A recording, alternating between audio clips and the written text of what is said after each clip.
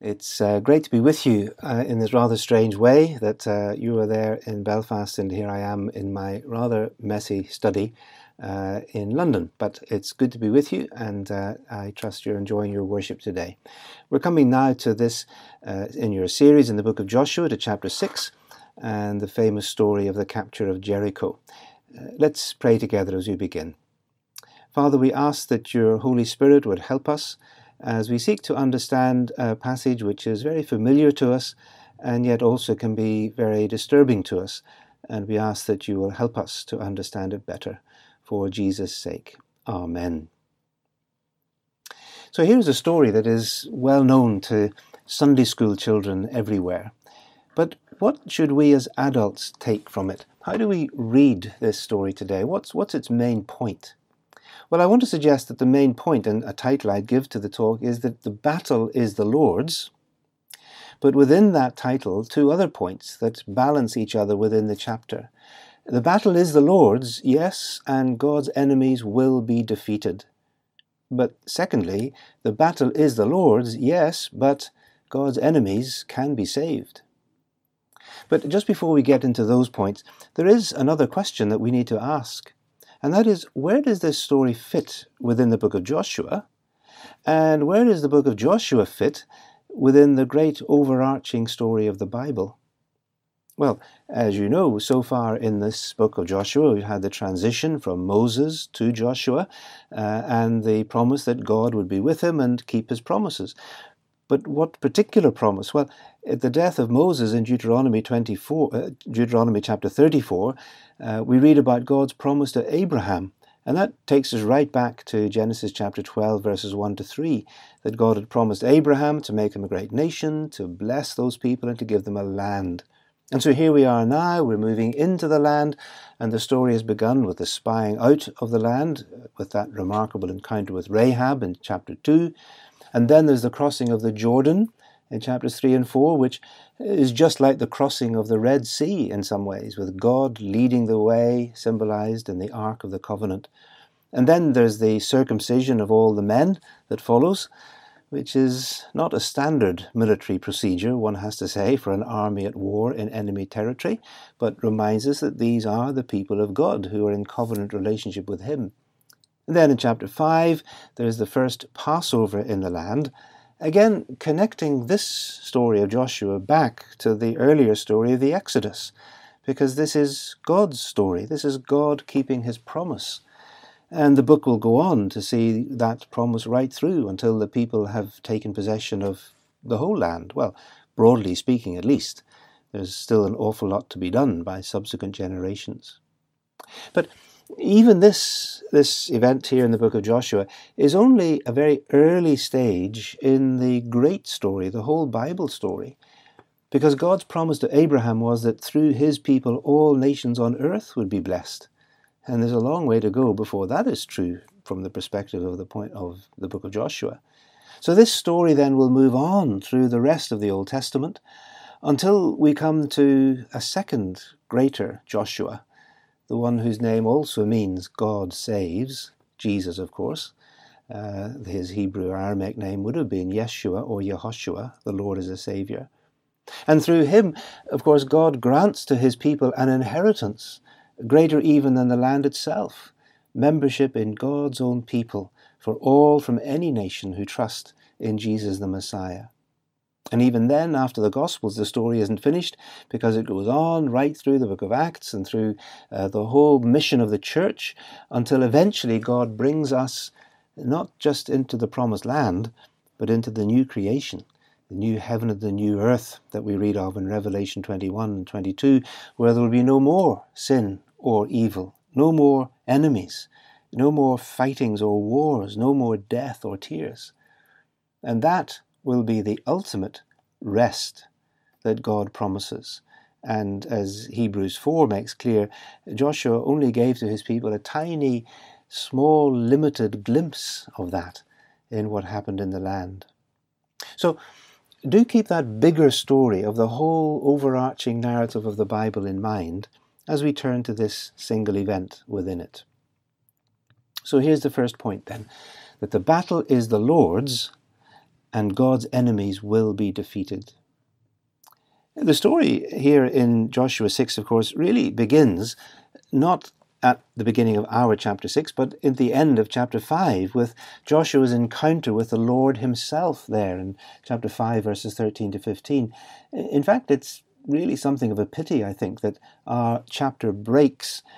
The chapter break somehow obscures the way that when we get to chapter 6, verse 2, it's a continuation of what the commander of the Lord's army was already saying to Joshua at the end of chapter 5.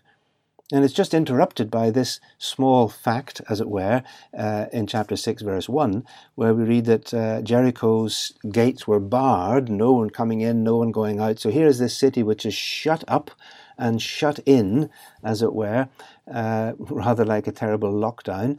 And it's a pretty obvious, simple fact of that's what happens to cities during a siege. But I think the text is saying a little bit more, that this city, like the whole land of Canaan, is shut against the Lord and his people. But God himself is the commander, as we've been told in chapter 5, and he instructs Joshua now how the city is going to be taken. In fact, the city already has been, because in verse 2, God tells Joshua, he says, "Look, I have delivered," and the word literally means I have given Jericho into your hands. It's as if the deed is already done. God's done it. All Israel has to do is simply to take possession of what God has already given. And the reason why God had the power to give the city to the Israelites, and the whole land, in fact, was because this land already belonged to God, just as the whole earth does. You remember that Psalm 24 verse 1 says, "The earth is the Lord's and everything in it."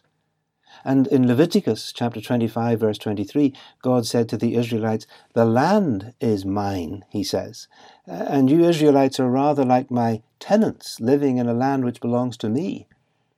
And even as soon as God had brought the Israelites out of Egypt and across the Red Sea, this is what Moses was celebrating in his song. This is the song of Moses in Exodus chapter 15, where Moses says that in your unfailing love you will lead the people you have redeemed, and in your strength you will guide them to your holy dwelling.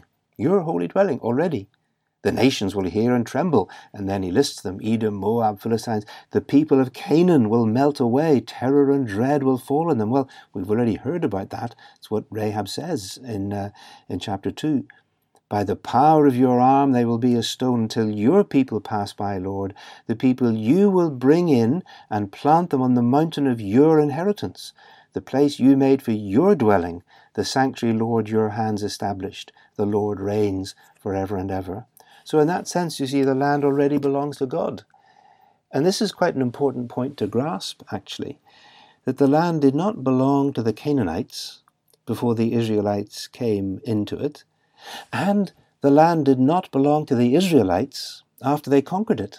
No, it remained the Lord's land, and he would make very clear to them how he wanted them to live and behave on his land as his tenants, or he would drive them out too, which he did later. So, coming back to our story here in Joshua chapter 6, we know the old song, I'm sure, probably. Joshua fought the battle of Jericho, Joshua fought the battle of Jericho, Joshua fought the battle of Jericho, and the walls came tumbling down. Except that, no, he didn't. God did. And actually there was no battle at all. Now, later on in the book of Joshua, of course, we know that the Israelites do fight some battles, as they had already done in the wilderness against the Amalekites and also just on the other side of the Jordan. But God wants to make it clear right here from the start that this is God's business. Just like the Exodus, when God delivered the Israelites out of Egypt without them lifting a finger or a sword. "You'll not have to fight," said God. So instead of a normal description of a siege and a battle and everything, we have in chapter 6 this strange kind of symbolic ritual siege, where every detail makes it clear that this is God, Yahweh God, the God of Israel, versus Jericho, not Joshua and the Israelite army alone. Some of these details are, I think, fairly obvious to us, aren't they? I mean, there's the 6 days and then a seventh, which makes this a kind of extension of the Feast of Unleavened Bread and the Passover, which they just celebrated in chapter 5. And that in itself, of course, is another reminder that this same story as the Exodus. It's the same God, it's the same deliverance, it's the same victory over God's enemies. And then there's the encircling of the city, not by a besieging army with great weapons and machinery of war, but by priests carrying the Ark of the Covenant, the visible presence of Yahweh, the God of Israel, going around and around the city.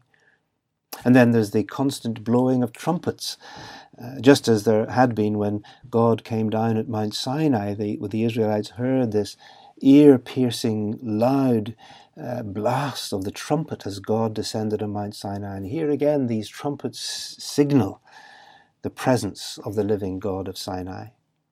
And then, of course, on the 7th day, there's the 7 circles of the city, the final blast on the trumpets, the great shout of the people, and the walls collapse, and Jericho is captured and destroyed.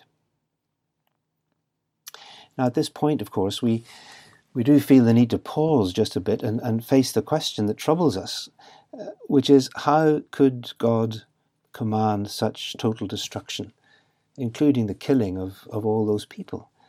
And it is a real issue, this question of the Canaanites and the conquest of Canaan. And we can't just ignore it and say, well, it didn't really happen or something, because the Bible says that it did. It's because it is an issue which challenges our faith and is a real question that actually I wrote about it and other things in this book, which some of you may know, The God I Don't Understand, Reflections on Tough Questions of Faith. And in this book, published by Zondervan, there are 2 chapters with the title, What About the Canaanites?, where I try to give some perspectives, not to sort of answer the question and make it all go away and be just nice again, but to at least give some perspectives, of which here are some. First, I think we need to remember that the Bible presents the conquest of Canaan as an act of God's judgment upon a wicked and depraved society, which for generations had been getting worse, because God said to Abraham that he wouldn't send his descendants in yet because the iniquity of the Amorites was not yet full. They weren't yet wicked enough to be destroyed. But by the time of Deuteronomy chapter 9, God says that he is sending the Israelites into Canaan to drive out these nations precisely because of their wickedness, which is then described again in Leviticus chapter 18 and Leviticus 20, where God says, this is why I'm driving these people out, because they do these appalling things, including child sacrifice, as well as all kind of debased sexual behavior. And God says he's using the Israelites as the instrument of his judgment against the wickedness of these people. And also God told the Israelites that if they behaved in the same way as the Canaanites, he would do the same to them. And in the end he did, and destroyed them, drove them out of the land. A second thing that's helpful, I think, to understand is that the language of warfare in the ancient Near East, the world of Israel, had a very normal and accepted kind of hyperbole. They used rhetorical exaggeration, and this is found in many other texts around the world of the Egyptians, the Babylonians, the Assyrians, and so on, where they would talk about slaying everything that breathed. And yet it's very clear from the historical record that it didn't happen quite like that. There was suffering, there was death and destruction, but not this total extermination that the kind of language is used. It was a rhetorical exaggeration. It was hyperbole. As, for example, when we say that one football team simply annihilated the opposition. Well, we know that they didn't. What we mean is they defeated them very decisively. So we need to recognize that some of this language in the Old Testament has that nature. Also to realize that Jericho, like most of these so-called cities in the land of Canaan, was not a huge city with vast walls up to the sky like some of the children's picture books have it. These cities, like Jericho, were mostly relatively small forts with a local chieftain, a king he would be called, and his armed forces. Mostly they were forts for the army, with a small population that would offer their services, like Rahab's. And the walls were often simply the backs of houses, as it were, in a square or a circle, side by side with casement walls in between. It's also worth saying that God's command here to destroy Jericho needs to be seen as specific to this particular historical moment. It was not a model or a pattern for God's people forever. And in fact, later on in the Old Testament, many of Israel's wars are condemned by the prophets because they were sinful and disobedient to God. And also, it's worth too remembering the rest of that Bible story. Do you remember that's why I began there, to say that the rest of the Bible story includes, even within the Old Testament, the vision of the prophets and the psalmists that show God's hatred of violence and a great vision of an ending to war and a vision of peace.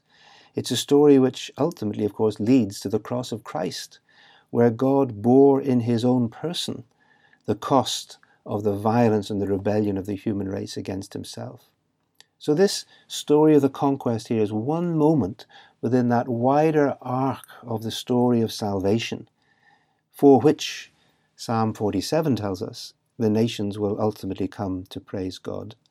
So just a number of perspectives which don't make it all go away. It doesn't say nobody got killed. Of course there was killing and destruction, but puts it into the perspective of God's judgment and of the ultimate purposes of God's salvation.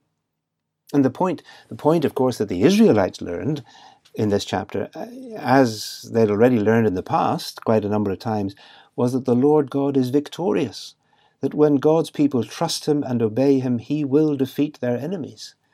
And that is a lesson that the Bible applies to many, many ways and situations, including, of course, some of the worst spiritual enemies, the satanic enemies that we face. So, first point then, the battle is the Lord's and God's enemies will be destroyed. But there is another side to this story in Joshua 6 which we really must not gloss over. And that is, secondly then, that the battle is the Lord's and God's enemies can be saved. And I mean, of course, Rahab and her family. And this is actually a pretty astonishing part of the narrative, precisely because it's repeated and emphasized several times. In fact, the rescue of Rahab and her family takes up almost as much space in the story as the fall of Jericho itself. In that account of what happened on the seventh day, that's in between verses 15 and 25, the details about the circling ark, the trumpets, the collapsing wall, the destruction of the city, alternate with instructions to go and find Rahab and keep her safe. They mention that 3 times.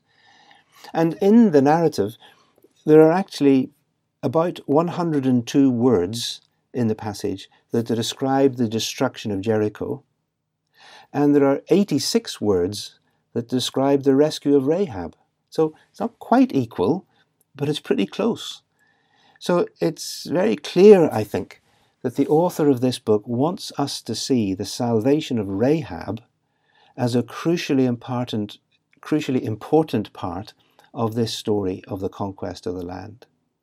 And why is this? Well, the reason is given to us twice, of course, in verse 17 and in verse 25. And that is that she hid the spies whom Joshua had sent when they ended up in her house. And then she lied to the king's soldiers in order to protect their lives. But why did she do that? Why did she take that action to hide them? Well, because she had mentally and spiritually changed sides.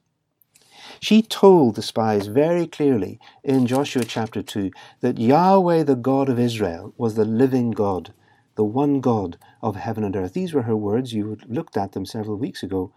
He says, "We have heard how the Lord, that is Yahweh, dried up the water of the Red Sea for you, and what you did to Sihon and Og, the 2 kings of the Amorites.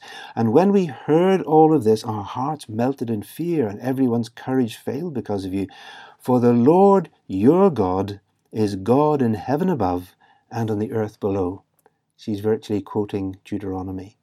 And you see, having come to believe that, she acted on it. She puts her faith into action, dangerous action, that could have cost her her own life.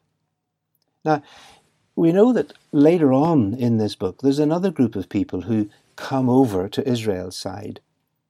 That is the Gibeonites, even if they do it through a rather deceitful piece of trickery, and they too were spared and come to live within Israel, just as Rahab did. And so we might want to ask, well, could there have been others like Rahab and the Gibeonites, who chose to change sides, to come to believe in the God of Israel and be accepted into Israel and be spared from the judgment? They could have been if they did that. Well, we don't know, but it's certainly a possibility. At least this prominence of Rahab in both chapter 2 and chapter 6 of Joshua helps us to see the book of Joshua a little bit more carefully, doesn't it? Because after reading through Deuteronomy, we might expect Israel to just go into the land, destroy and drive out all the Canaanites completely. And yet, the very first Canaanite that we meet is a converted one who gets saved, along with her whole family. And then she is explicitly and carefully and on God's own instructions protected from the judgment of God that was falling on all those around her. So here then we have a Canaanite who chose to worship and follow the God of Israel and could be spared from God's judgment. And in the next chapter we find an Israelite who chooses to disobey God and ends up suffering the same judgment as the Canaanites that we'll look at next week. So you have to admit, really, this is a very subversive book, is Joshua. It's not just, as it were, the history of the conquest. No, like so much of the rest of the Old Testament, this is a kind of case study, a kind of exhibition of the meaning and the consequences of faithfulness or unfaithfulness to God, of obedience or disobedience to God. That's the real issue. In fact, that's what the commander of the Lord's host, in a sense, was implying to Joshua when he met him in chapter 5. So then, Rahab becomes the first of a list of people in the Old Testament who come from outside Israel, but through faith, change, and obedience to God, become part of God's own people. Like Ruth, the Moabite, like Naaman, the Syrian, like the widow of Zarephath from Phoenicia, the Jebusites, and others. Indeed, as you read the Old Testament, God shows very strongly that that's really what he wants to happen. That God is longing not to have to destroy people, although he does do when his judgment is unleashed, as it is here and in this book, but to save them. And so the Old Testament has visions and promises of people from way outside the boundaries of Israel coming to be citizens of God's people. Some just very quick examples you can read for yourself. In Psalm 87, we read that people from many nations will be counted as citizens of Zion as if they'd been born there. That's Psalm 87. It's amazing. Or Isaiah 56, where God promises that a foreigner who chooses to worship the living God, who comes over to keep his covenant with him, that this foreigner will be accepted into God's house. And God's house will be a house of prayer for all nations. As you remember, Jesus quoted that verse in the temple itself. And you can read Isaiah chapter 19 as well, which envisages not just individuals, but like whole nations like the Egyptians and the Assyrians becoming part of God's people. You see, God is in the business of turning enemies into friends. That's God's speciality, reconciling the world to himself, as the Apostle Paul knew well, because he had been an enemy of God who had become reconciled to God through the Lord Jesus Christ. And so Rahab herself then enters into, first of all, the genealogy of Jesus, the Messiah. Matthew tells us in Matthew chapter 1 verse 5, Rahab is one of the women whom he names, who are all Gentile women who were part of the lineage, the ancestry of Jesus himself. And then not only her mention in Matthew chapter 1, but Rahab becomes a model of faith in action twice. In Hebrews chapter 11 verse 31, we read that it was through faith that Rahab was spared the destruction that came on the disobedient, was not destroyed with them because she had hid the spies. She acted on her faith. And of course, James chapter 2 verse 25 again tells us that it was by her faith. She was acting in faith and made that real. This is just worth reading, I think, where James says in chapter 2, verse 25, "In the same way, was not even Rahab the prostitute considered righteous for what she did when she gave lodging to the spies and sent them off in a different direction? And so as the body without the spirit is dead, so faith without deeds is dead." And so Rahab becomes a model of the obedience of faith.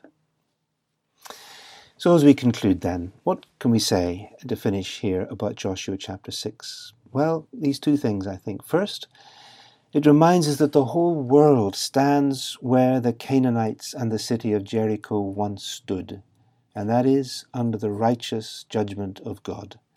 And God's judgment will ultimately destroy all that is evil, including those who remain unrepentantly enemies of God. And the Apostle Paul reminds us, doesn't he, that enemies of God is what we all were once. But secondly, of course, this chapter points us, doesn't it, to the glorious gospel truth that while we were enemies, God loved us and Christ died for us. And Rahab is the model of how God longs to rescue and save those who will put their faith in him and turn their faith into action and change sides and come to belong to God's people. And the reason that can happen is because on the cross, God bore in God's own self, in the person of his Son, the judgment of God on sin and evil, so that we no longer have to face God's judgment and destruction, but can change sides as Rahab did and be reconciled to God. No longer outsiders and enemies, but part of God's own family. And so our mission then is not to go out into the world and think that we've somehow got to imitate Joshua by slaying whatever Canaanites we imagine are around us, but rather to go and call them to repentance and faith and obedience in the name of our Lord Jesus Christ. Amen.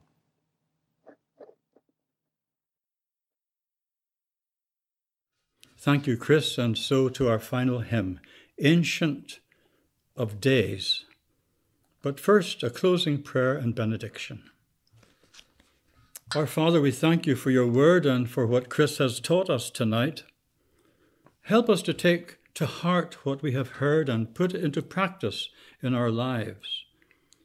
And for any who as yet have not come to faith, we pray that your Holy Spirit will take that same word and enlighten them as to their need of salvation. As we pray for the work of Langham, we ask your blessing too upon Chris and his family in these challenging times. And now unto him that is able to keep us from falling and present us faultless before the presence of his glory with exceeding joy, to the only wise God our Saviour, be glory and majesty, dominion and power, both now and ever. Amen.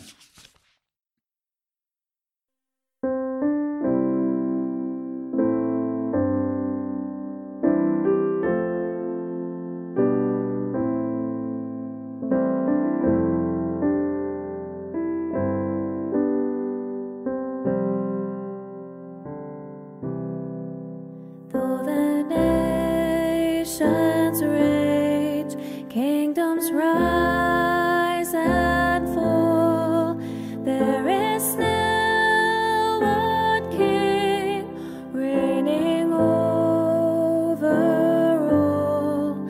So I will not fear, for this truth remains, for my God is the Ancient of Days.